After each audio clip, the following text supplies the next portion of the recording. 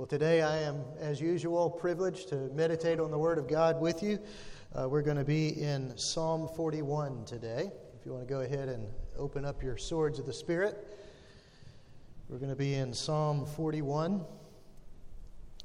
You remember the last couple of weeks we took a look at Psalms 1 and 2. These were the introduction to the whole book of the Psalms, as well as to book 1 of the Psalms. Remember how the Psalms are divided into 5 books. And so today we're taking a look at the last book, or last Psalm of book 1. And so reading with you Psalm 41. To the choir master, a psalm of David. Blessed is the one who considers the poor.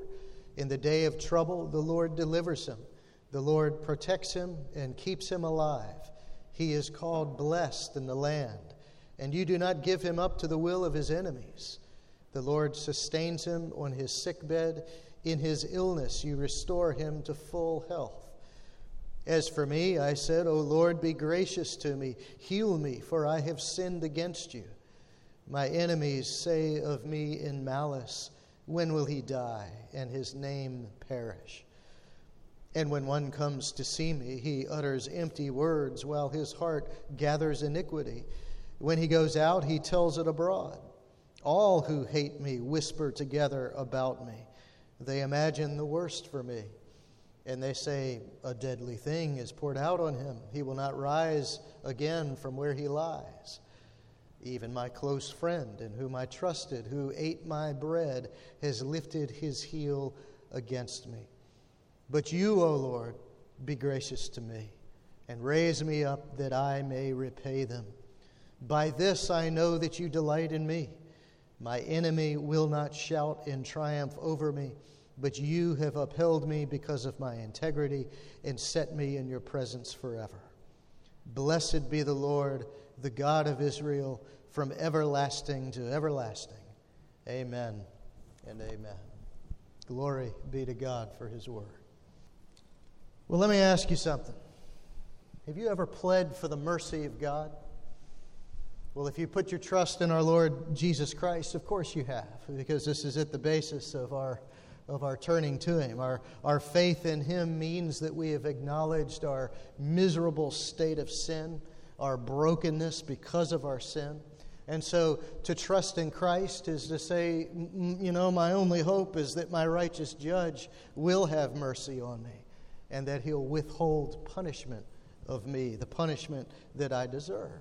You remember the words of the tax collector in Jesus' parable in Luke chapter 18, how he beat his breast saying, God, be merciful to me, a sinner.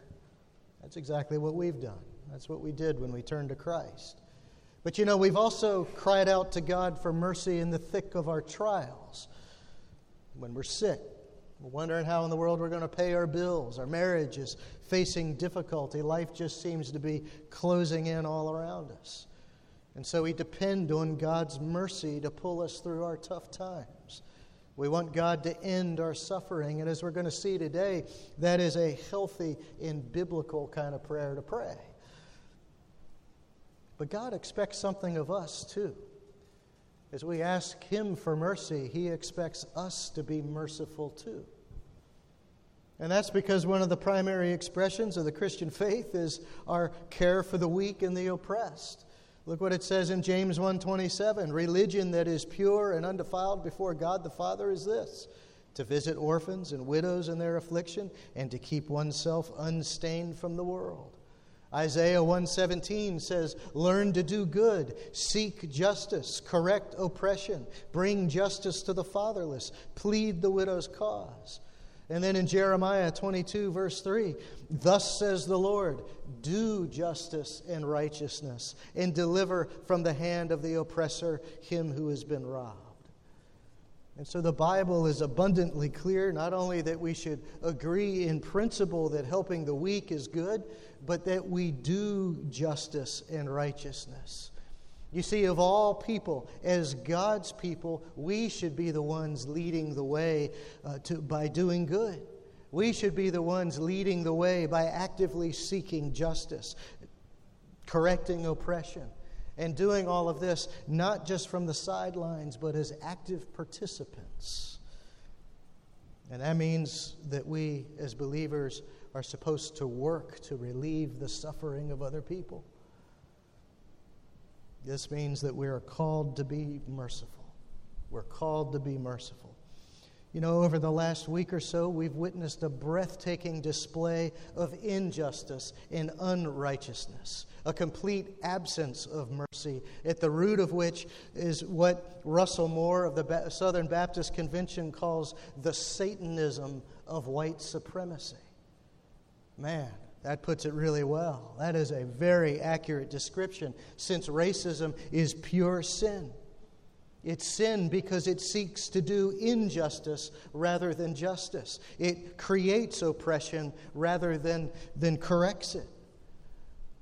And so in all of the political spin and rhetoric of the last week, it's easy for us to lose sight of something very important. That this is not a political issue. This is a deeply spiritual matter and a very human problem, namely the continued oppression of our African American brothers and sisters. That should concern every single one of us, not just the ones who are being oppressed. And that's because mercy is not just a doctrinal idea that we cogitate on. Mercy is about doing God's goodness. It's about caring for people in the same way that we're asking God to care for us. So all to say, our current events provide us with a pretty good backdrop for how to understand Psalm 41. That God delights in people who demonstrate mercy like His, and so He delivers them from trouble. In other words, Psalm 41 sets up an equation. If we show mercy, He'll show mercy to us. And so to understand Psalm 41, we've got to remember where we've been in the Psalms. We'll do a quick review of that and also become familiar with a little bit of background about Book 1, and this will give us the proper context for this particular psalm. In Psalm 1, we saw the stark contrast between the way of the righteous and the way of the wicked. The righteous way leads to life and salvation, but the wicked way leads straight to judgment and death. Psalm 2 showed us that submitting to God's anointed king, first to David, but supremely to Christ, submitting to God's anointed king is the only wise option we've got, because God's king will rule the world. There's no question about it. And He's going to rule every square inch of it, and He's going to rule every single person in creation. And so Psalms 1 and 2 are the introduction to the whole book of the Psalms. They're also the prelude to the first book of the Psalms.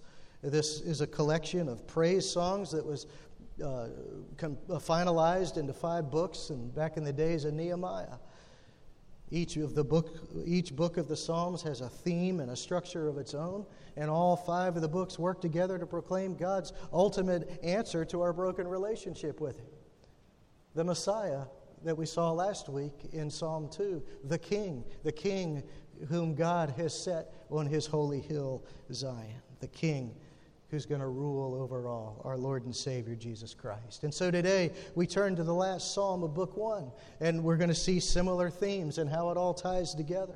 Sin and redemption play a prominent role in Book 1. In the contrast between the righteous and the wicked and the disdain that the ungodly have for God, we can see the struggle of God's anointed King David, a struggle that foretells the opposition that Christ would face when He walked the earth. But you know, almost half of the Psalms in Book 1, there are 41 Psalms in Book 1, almost half of them are songs of lament. These are the blues songs of ancient Israel. If they had a slide guitar back then, they'd be playing it. King David was God's anointed, but he was hounded and picked on and betrayed and in danger of assassination even before he became a king.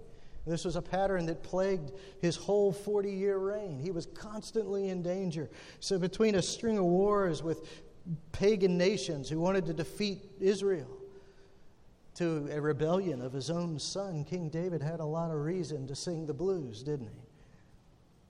Take a look at just a few examples. In Psalm 3, verse 1, he says, "O Lord, how many are my foes? Many are rising against me.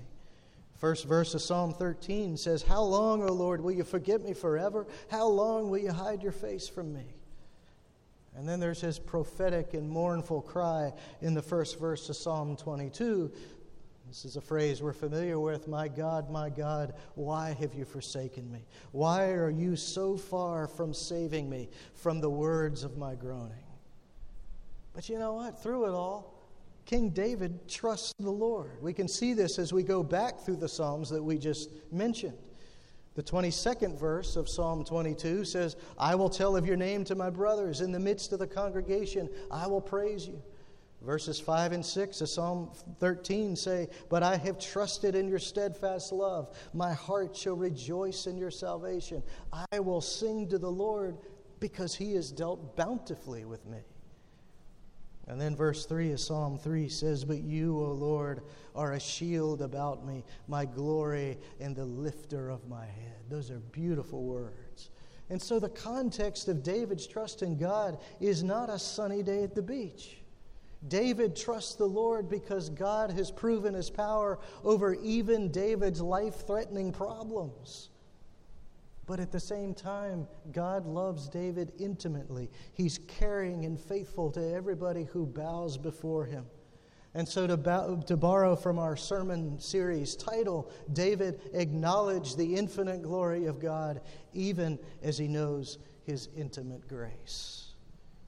And so that's why David expresses in the closing verses of Psalm 40, which sets the tone for us in Psalm 41, he says this, "But may all who seek you rejoice and be glad in you. May those who love your salvation say continually, 'Great is the Lord.'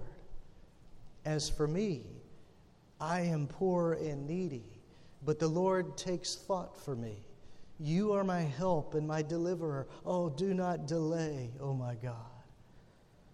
And so it's a poor and needy King David who pens the next psalm, Psalm 41. And he depends entirely on the Lord who takes thought for him, who looks on David with mercy and acts accordingly by helping and delivering David. And so as we turn to Psalm 41, here's the big idea. God delights in people who demonstrate mercy like his, so he delivers them from trouble.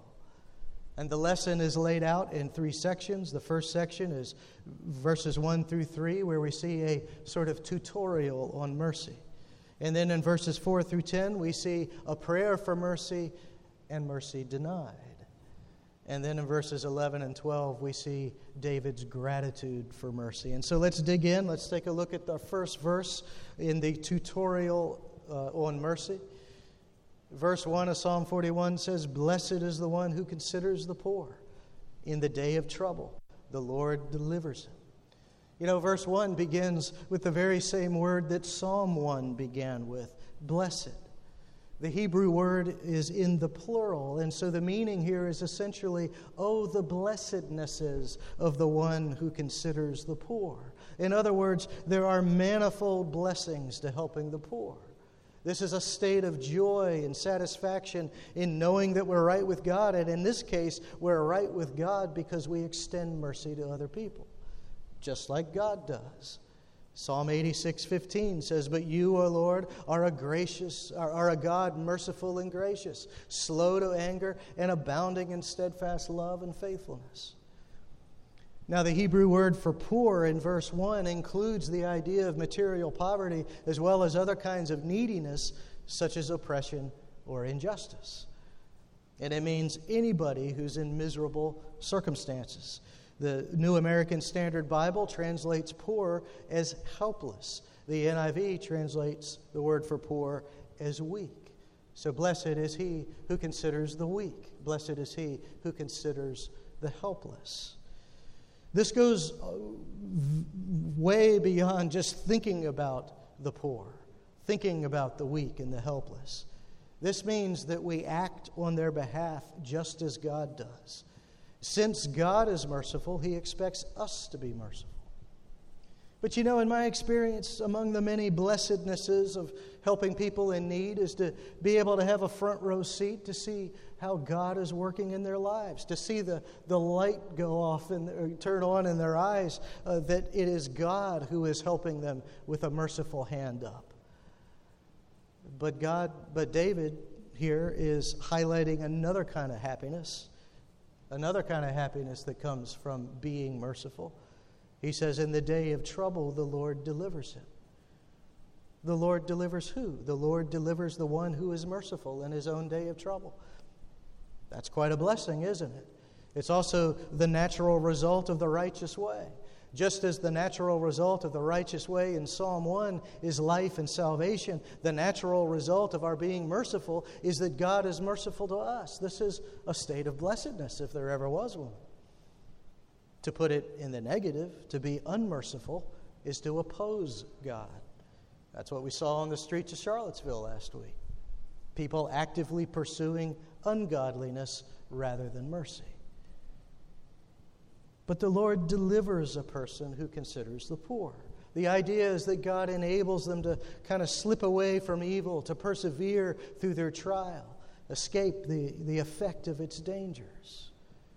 I think Corrie ten Boom was a beautiful example of this. You may remember her story. She was the daughter of a watchmaker in the Netherlands when World War II broke out. And since they were believers, they knew that what was going on with the Nazis was wrong, so she and her family hid Jews, and they smuggled them to safety. Eventually, they were caught doing this, and so they were all sent off to concentration camps to be punished for their brave acts of mercy. She and her siblings faced starvation, all kinds of indignities, disease, and persecution. And by the end of the war, Corrie was the only one left. All the rest of her family had died at the hands of the Nazis. Now, looking at those circumstances, we might be tempted to think, well, you know what? God didn't deliver her.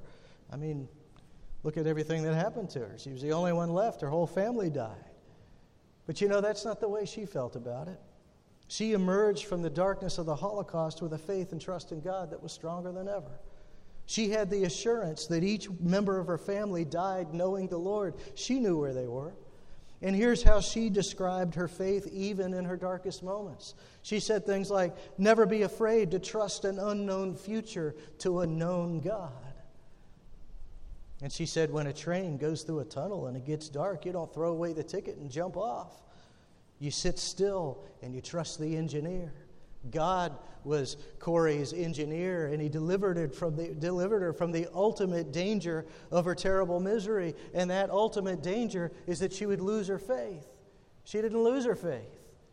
In fact, her faith became stronger, and she trusted that God wouldn't forsake her, and so he delivered her. All to say that God will deliver us doesn't mean that the world is going to love us for our mercy toward other people, or that difficult times won't come. After all, David's troubles are in the context of his trust for God, or the context for his trust in God. But there's a principle at work here, and one that can be stated in the form of a pretty convicting question. If you don't help people, what right do you have to ask God for help? And that's the ultimate irony, isn't it?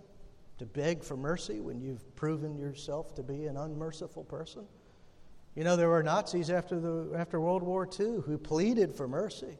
These are the same men and women who tortured and killed a whole lot of people. The point is that since God wants us to be imitators of Him, just as Paul declares in Ephesians 5, we should be merciful just like God is.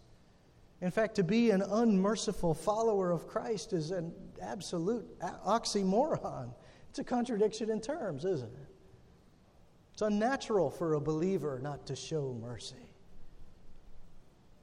But when we're merciful like God is, we see more blessednesses. And that's exactly what verses 2 and 3 are about. The Lord protects him and keeps him alive.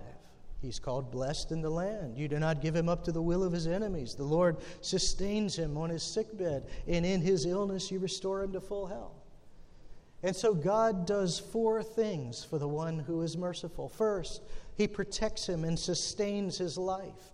Evil doesn't overwhelm the believer who extends grace. Evil didn't overwhelm Corrie ten Boom. She not only kept her faith, but she came out stronger. Second, he is called blessed in the land. You know, people are going to recognize the joy of a believer because of God's care for him. Her fellow prisoners certainly recognized Corrie's joy, and in fact, after the war, even one of her former prison guards became a believer, in part because of her steadfast and joyful testimony about the care of God. The guard could see that God cared for her. And third, God won't give the merciful person up to the will of his enemies. You know, every single enemy is out to destroy, to defeat, to overcome us. But God doesn't allow that to happen to a merciful believer. Corrie's enemies did all they could to destroy her. They wanted her to believe that they were more powerful than God. But instead of being defeated, Corrie was the winner because God protected her. He protected her faith. And then finally, God sustains the merciful person through sickness and makes him well. God doesn't just preserve. We get the idea from the wording in the Hebrew that God changes things. In this case, he not only heals, but he transforms the place of suffering into a place of healing. You know, the fact that Corrie's family all died at the hands of the Nazis is proof that this isn't an absolute promise that God's going to heal us of all of our physical infirmities. But God will transform the place of our suffering into a place of healing. And here's how it works. This is exactly what happened to Corrie and her sister as they sat there in the squalid and disease-infested conditions of the Nazi concentration camp. The Holy Spirit had done an amazing thing. Bibles were illegal. You could get in a lot of trouble if you had one in the concentration camp. But the Holy Spirit made it work out that they were able to hold on to their Bibles so they could share the gospel with their fellow prisoners. And you know what? Many of them came to saving knowledge of Jesus Christ. They came to saving faith, some of them only hours or days before they died. So God transformed a place of disease and death and suffering into a place of healing and life as they sat there and had Bible studies in the middle of it all. Well, that's our tutorial on mercy. God delivers those who are merciful.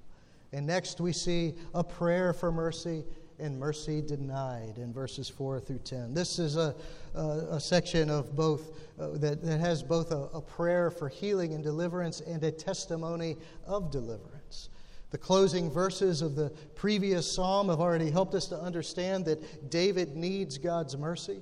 The tutorial on mercy that we've just looked at explains that God is merciful to those who are merciful and establishes the principle that those who ask for mercy should be merciful too. And so David's prayer in verse 4 stakes his own claim that he's one of those people, that he is a merciful person, and therefore he is confident of the Lord's deliverance. Verse 4 says, "As for me, I said, O Lord, be gracious to me, heal me, for I have sinned against you." Now here you're going to notice something maybe that has already been bugging you. I've been talking about being merciful, but David here is talking about being gracious. These are two different things, aren't they? Well, yes and maybe no. But the reason for this is that there's a great deal of overlap in their meaning. The bottom line is that you really can't have one without the other. We don't deserve either grace or mercy. And the most common way to distinguish grace and mercy is like this. Grace is the goodness of God shown to people who don't deserve it. Mercy is the goodness of God shown to people who are in a miserable plight. You can see how these things overlap. But the way to understand the distinction is that grace has to do directly with a person's sin, while mercy has to do with a person's situation. John Piper says the difference is whether the act of goodness is viewed in relation to our sin or in relation to our misery. And so God's one act of saving us is both an act of grace and an act of mercy. From God's perspective, He sees all of the evidence before Him that we do not deserve salvation, but by His grace He acquits us anyway. He acquits us of our sin. It's also an act of mercy. Since we were dead in our sin, God in His compassion saw our suffering, and He removed our suffering and our brokenness and even the punishment that we deserve. And so it is fair to say that acts of mercy are gracious. And it's also fair to say that grace is merciful. So that's why the word in the Hebrew for gracious in verse 4, which is chanan in the Hebrew, and it means to show favor. That's why it is also translated, this same word is also translated as mercy or merciful in other places in the Bible, elsewhere in the Psalms. And in fact, even in this verse, the NIV translate the word that we see as gracious in our ESV Bibles. They translate it as have mercy on me. And so there's a lot of overlap here. But all to say, what David is asking for is God's merciful intervention to relieve his suffering. This is why I think merciful is a better reading of verse 4, because it speaks to the context here a whole lot better. David has been sick, he's been suffering, and he's also been suffering in his sin because he confesses sin. And so David is reporting on a prayer that's already been answered. As for me, I said. He is speaking in the past tense. He is needing healing in his body and also in his soul because of some unstated transgression against God. And of course, he didn't deserve to be healed in either sense. And so he is appealing to God's mercy. And he's appealing to God on the grounds that we've already talked about, that he is worthy to ask because he is a man of mercy himself. Now, with all that said, have you ever been kicked while you're down? Have you ever experienced that? This is exactly what's happening to David here. Verses 5 through 9 spell out the opposite of mercy. This is a terrible level of cruelty on the part of his enemies and even a so-called friend. They deny David the mercy that he's looking for. His enemies come to his bedside and are fully aware of David's physical illness and also of his sin. But instead of offering comfort and help and encouragement, they see this as their opportunity to get at him while he's weak, while he's poor and needy. You know how a lion always picks the weakest of the herd because it's easiest to kill. Well, bullies do the same thing. They don't want to be in a fight that they can lose. They want to be in a fight they can win. And this is what David's enemies are doing. They're acting just like an animal of prey. And so in verse 5, they hope not just for David's death, but that his name would perish. And this means they want no trace of David left. They don't want anybody to even know he ever existed. No children, no memory of him. And this goes far beyond any sort of discipline for David's sin. They want David to be just annihilated. And so in verse 6, David describes the empty words of those who come to see him. You see, they're pretending. They're saying flattering things, but they don't mean them. They're giving the false impression that they're on his side. I've experienced that a few times in my life, and it's a terribly painful experience. People pretending to be your friend. They flattered me to my face, and later on I found out they just really hated my guts. In reality, they were just taunting me. And you know, when it's a group of people, it's an even worse kind of experience. It's a horrible experience. And this is exactly what's happening to David. Not only is one of his visitors falsely flattering, but when he goes out, the verse says, he tells it abroad. When the enemy leaves David's sickbed to go talk to other people, he says what's really on his mind.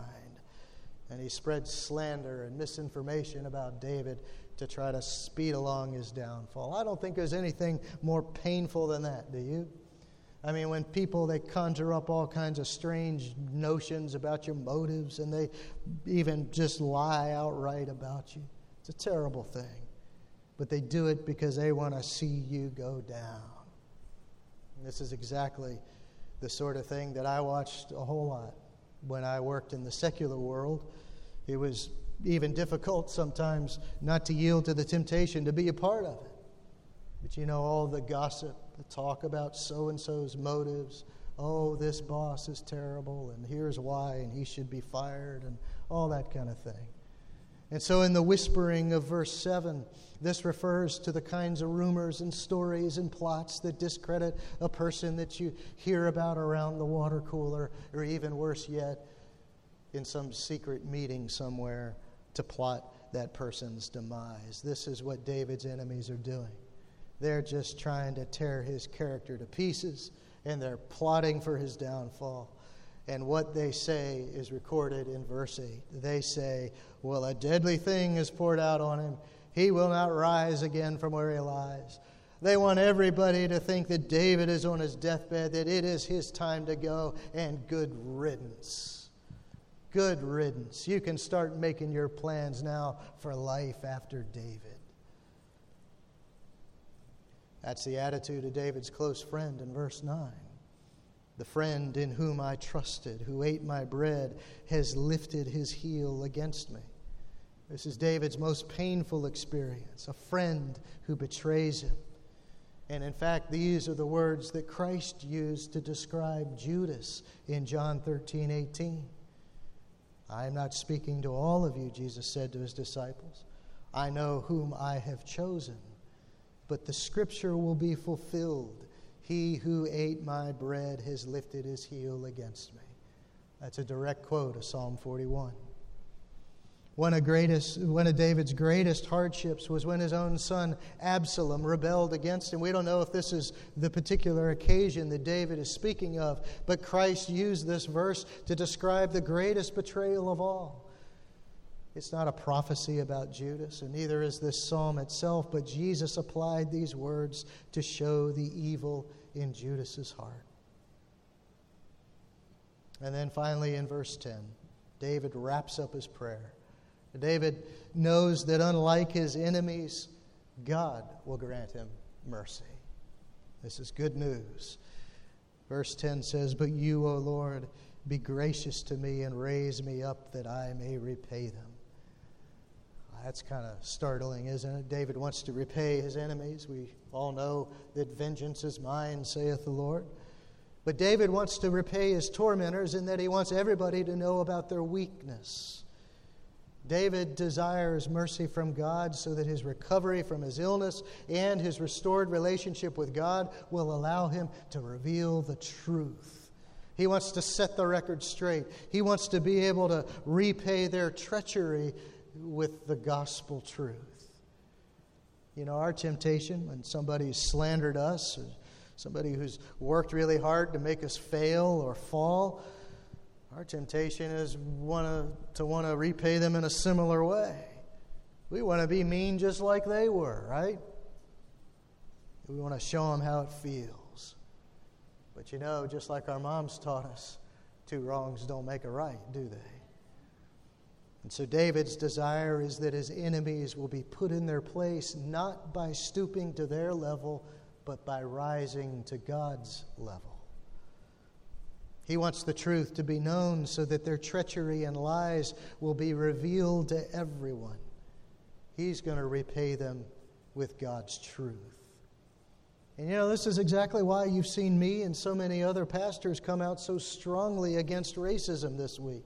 White supremacy is a lie straight from the pit of hell, and it slanders our fellow image bearers of God. And so we've got to speak up to repay that horrible injustice in no uncertain terms. With gentleness and respect, yes, but in no uncertain terms. We reply with the truth of God's word, and we stand firm and even fiercely in that truth, no matter what. And you know, when God gives us the opportunity to do that, it's something that we should be abundantly thankful for. When we're allowed to represent God like that, we should be full of thanksgiving. And this is exactly what we see in the third and final section, where we see David's gratitude for mercy in verses 11 and 12. By this I know that you delight in me. My enemy will not shout in triumph over me, but you have upheld me because of my integrity and set me in your presence forever. So David here is reporting that his prayer for mercy has been answered. By this I know. Now he's speaking in the present tense, no longer the past tense. And the fact that God has healed and restored David tells David that God is pleased with him. He also knows that God is pleased with him because his enemies will not shout in triumph over me. He stands before God's people to declare God's victory, a victory that's a manifestation of God's pleasure of David. And so we can get a picture of this if we think about the scene right after the last out of the World Series. One team just swarms the field in triumph. But the other side, they're all hanging their heads low in the dugout, and some of them just go away. They just are dejected. But brothers and sisters, this is no game that we're talking about. This has been a deadly matter that David's been dealing with. People have wanted to kill him, but they failed. And instead of swarming the field in victory, they're drooping their heads, and they listen to God's people raise their shouts of praise to God. And this is a victory that proves that God is pleased with David. And David is thankful because God has upheld me because of my integrity and set me in your presence forever. In claiming integrity, David isn't claiming to be sinless. Because remember, he did, after all, confess sin back in verse 4. That confession is actually why God is pleased with him.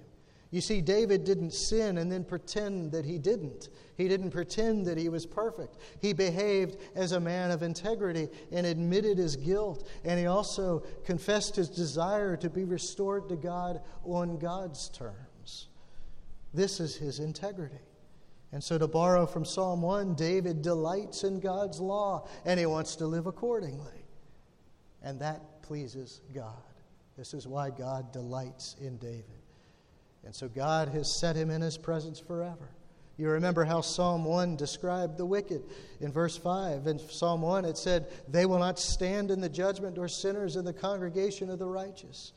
God is right to judge the wicked man. He's right not to allow him to be a member of his congregation because he opposes God. The ungodly person has no future with God, and at the end of his road is surely judgment. But here in verse 12 of Psalm 41, David, the righteous man, will stand in the presence of God forever.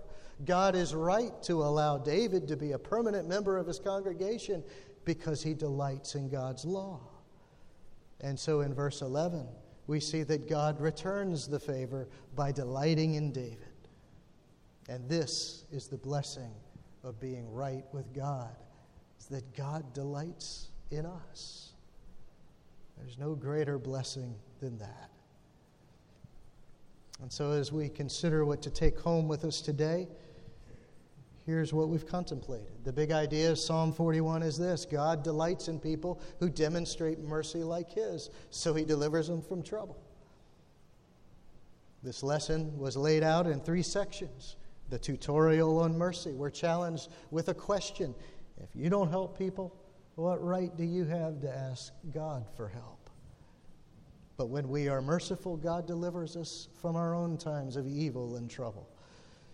And then we saw the prayer for mercy and mercy denied. We heard David's prayer for mercy in the torment of his enemies who denied mercy.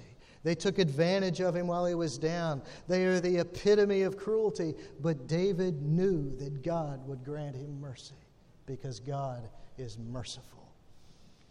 And then we saw his gratitude in verses 11 and 12. David is thankful that God has healed him.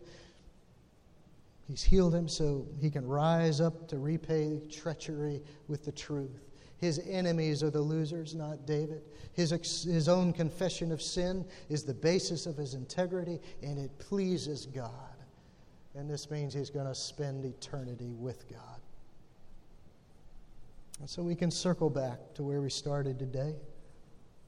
Circle back to the middle of all the turmoil and the misery of this week's news. And we can hear verse 1 perhaps in a new light. Blessed is the one who considers the poor. Blessed is the one who considers the weak. Blessed is the one who considers the helpless. In the day of trouble, the Lord delivers him. The blessing of doing mercy is that God is merciful to us in our difficult days. Peter read Jesus' words from the Sermon on the Mount of just a little while ago, Matthew 5:7. Blessed are the merciful, for they shall receive mercy. Jesus isn't saying that we earn or deserve mercy, but he is saying that as believers who call upon God to heal us, who call upon God to protect us from our enemies, as people who call upon God to sustain us in times of evil, that is, as people who call upon the mercy of God, God expects us to be living demonstrations of mercy. And when we are, He blesses us with mercy. Mercy is about caring for the people, for other people in the same way that we're asking God to care for us. Mercy isn't about doing and saying the kinds of things that David's enemies did. Mercy isn't about what we saw in Charlottesville. Mercy is about doing things that restore. Mercy is about being generous and forgiving others, having compassion for the suffering, and providing healing of all kinds in all sorts of different ways. Merciful people don't just think about what's right, they do it. They seek justice, they correct oppression, and they do what is good. Mercy is a verb in a very real sense. And mercy, you know what? It can be as simple as the things we're doing here at WBF. It can be as simple as worshiping and fellowshipping with our African American brothers and sisters down at Eva Walker Park in September. That's a visible testimony to the truth of God that we are all made in His image. That's the way that we can proclaim this out loud in a visible way. And it's a way of saying to the world that by God's power and by His truth, we're not going to allow the treachery of the world to shout triumphantly. It can also mean that we take care of the sick. It means we can go down to the family shelter and serve food or become a tutor to the children down there. It can mean that we buy body wash for the elderly down at the nursing home. It can mean that we're gentle and respectful on Facebook, even with people we disagree with. It can even mean that we're more patient and understanding with our children. It can mean that we're more understanding and patient with our husbands and with our wives. In other words, mercy comes in all shapes and sizes, doesn't it? But it always rises up from our relationship with God, a relationship that was bought and paid for by the merciful act of our Lord Jesus Christ. And so we can celebrate as we read the last verse of Psalm 41. This is a simple but beautiful benediction, not only to this psalm, but to the entire first book of the Psalter. Blessed be the Lord, the God of Israel, from everlasting to everlasting. Amen and amen. Let's pray.